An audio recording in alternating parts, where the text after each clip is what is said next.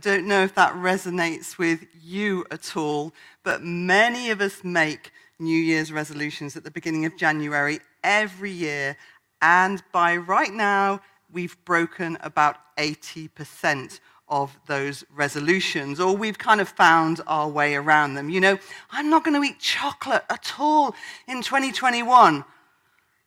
I won't buy it for myself. I'll only eat it if people give it to me, send me chocolate. But none of us start off intending to fail when we make these resolutions or when we make our vision boards. And one of the reasons why we tend to give up on our resolutions is that we make too many. Maybe your vision board for this year, it's a little bit overcrowded. Well, I want to help you today. I want to help each one of us so that whatever is going on in the world around us, we can each be really successful in 2021. Let's just pray together as I start this message. I'm going to put my hand on my heart. If you're sitting there listening to this, you can do the same. Lord, we ask you to touch our lives today. We open our hearts to your word. We open our hearts to this message, and we pray it would be a message that would really change things this year in Jesus' name. Amen. Now I'm going to read a passage from the book of James, James chapter 3, verses 2 to 5, and this is what it says. We all stumble along the way. We all make many mistakes. If anyone does not stumble in what he says, never saying the wrong thing, he is a perfect man or woman. The one who can control his tongue can also control the rest of his body. It's like when we place a metal bit into a horse's mouth. To ride it, we can control its entire body with the slightest movement of our hands. Have you ever seen a massive ship sailing effortlessly across the water? Despite its immense size and the fact that it's propelled by mighty winds, a small rudder directs the ship in any direction that the pilot chooses. It's just the same with our tongues. It's a small muscle capable of marvelous undertakings.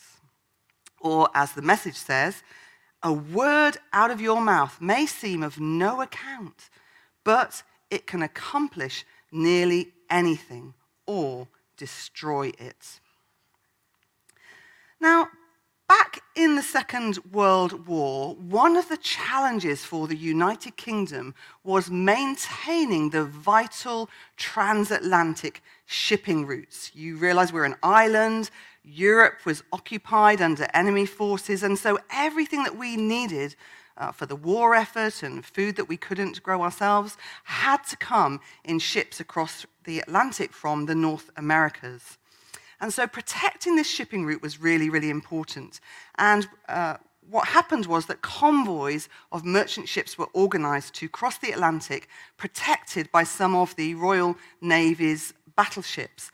But it was still a very risky, vulnerable thing.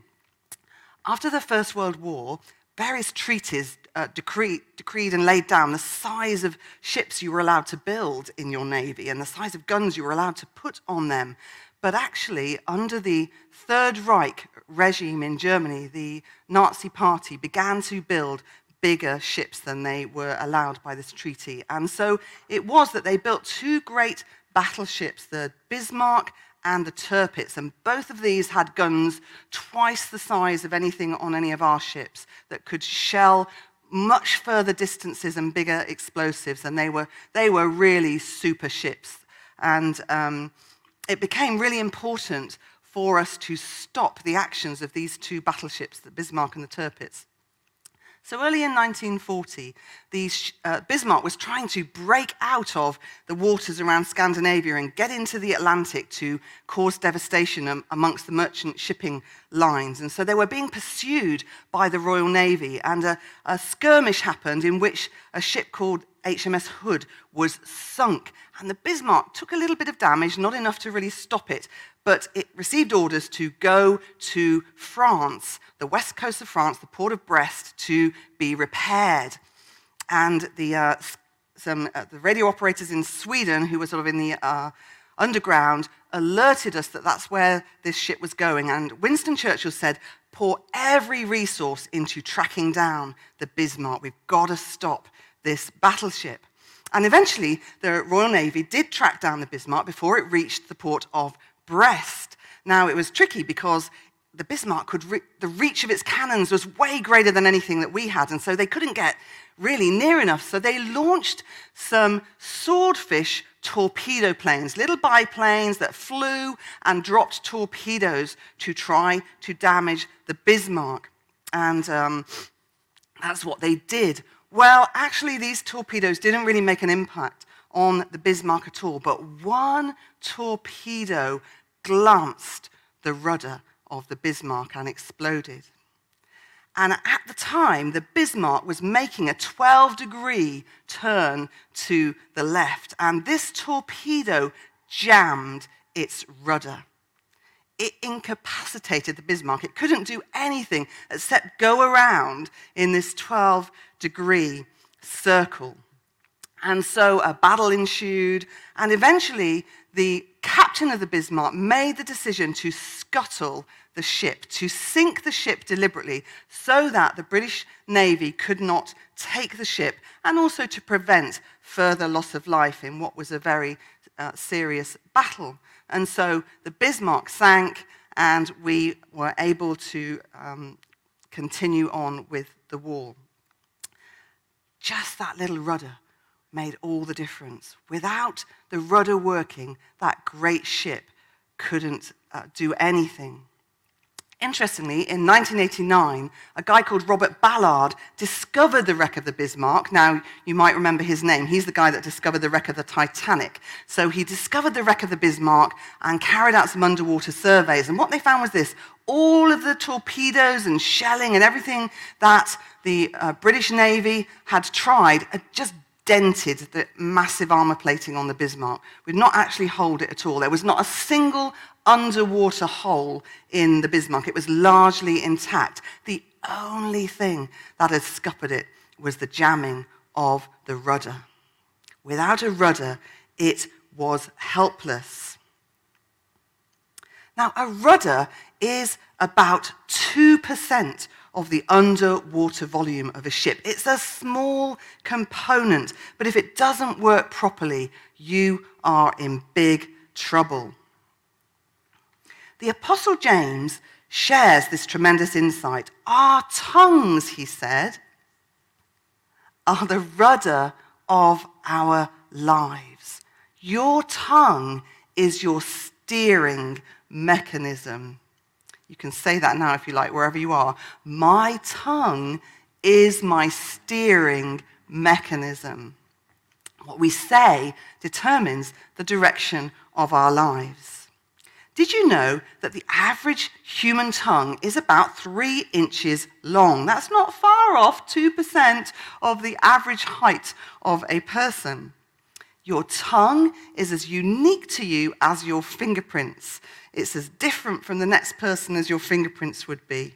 It's made up of 8 different muscles, the only muscles in your body not to be attached to your skeleton in any way.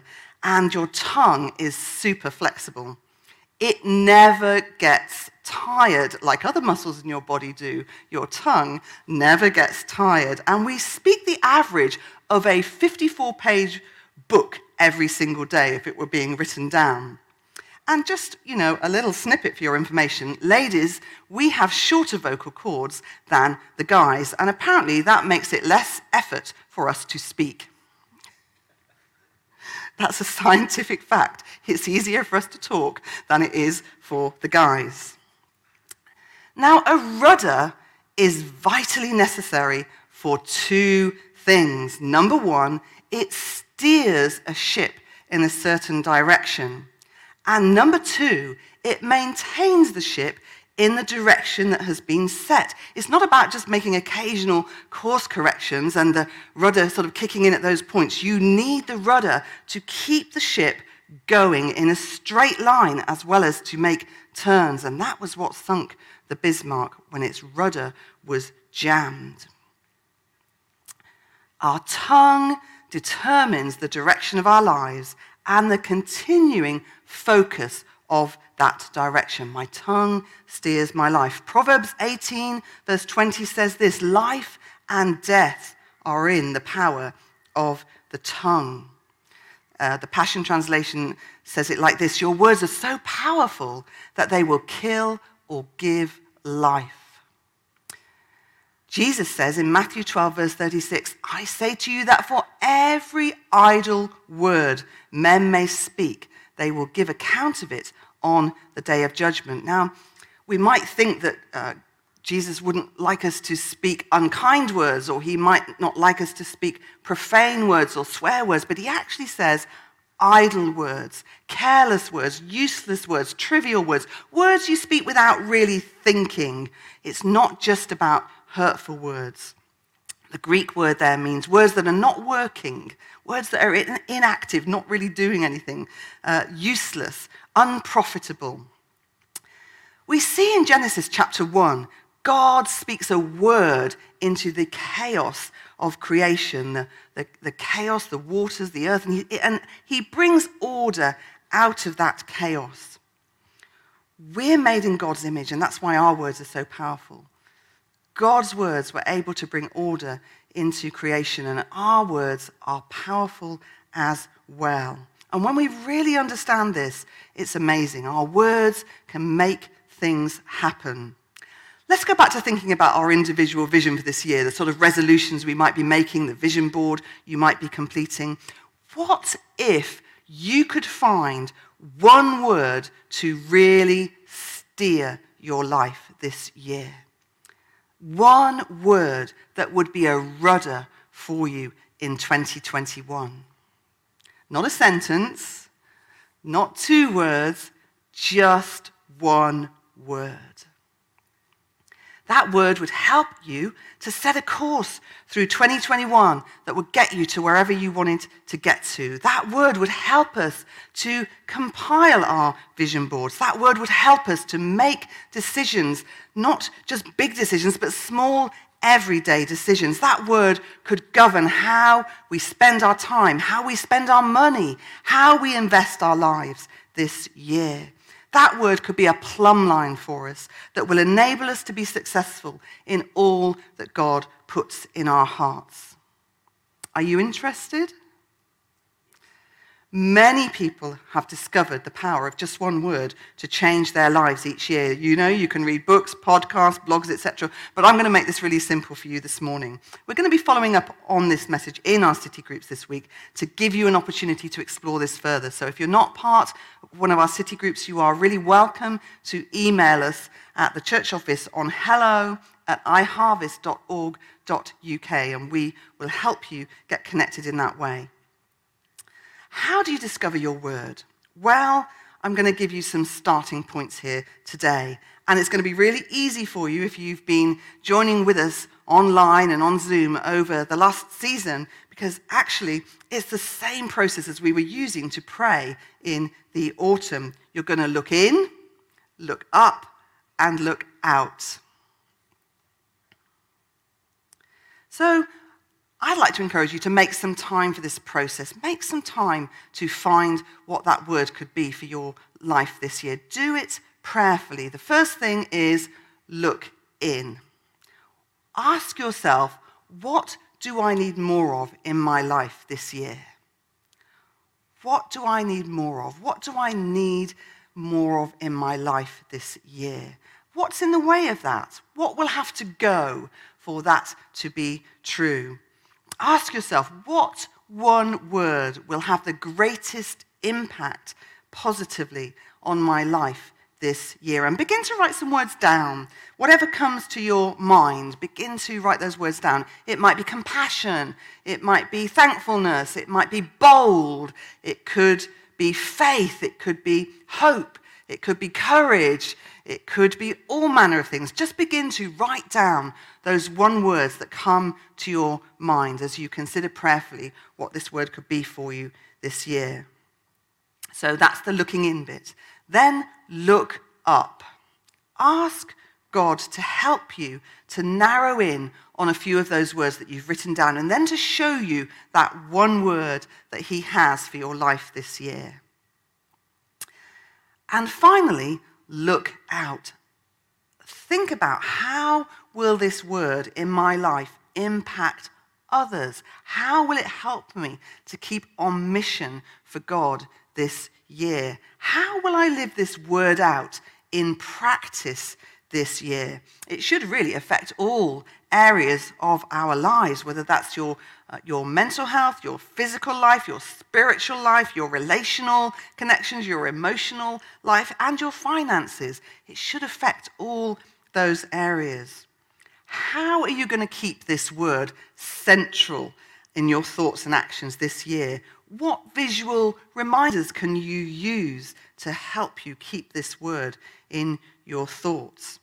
Use the word as you make your vision board this year. Share it with others who will be able to help you stay accountable.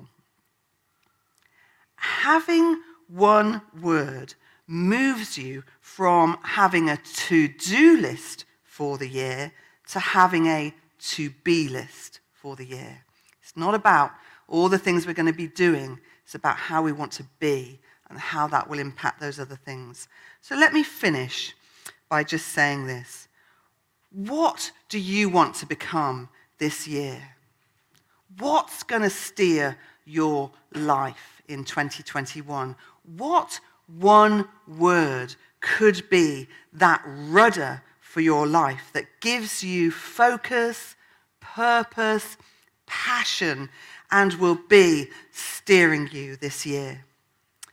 Look in, look up, look out, and let's see what God will do through each one of us this year. Let's just pray together now.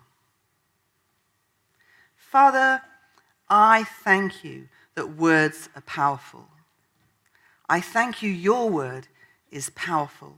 It changes our lives. And I believe this year you can speak a word to each one of us that will be like this rudder that James talks about. This rudder, this word on our tongues that will steer us in 2021. We believe that word will have power to change us, to transform us, and to help us in all the decisions, even the small ones, day by day things that we do this year. We pray that you will release your word to us, each one of us, for 2021. In Jesus' name, amen.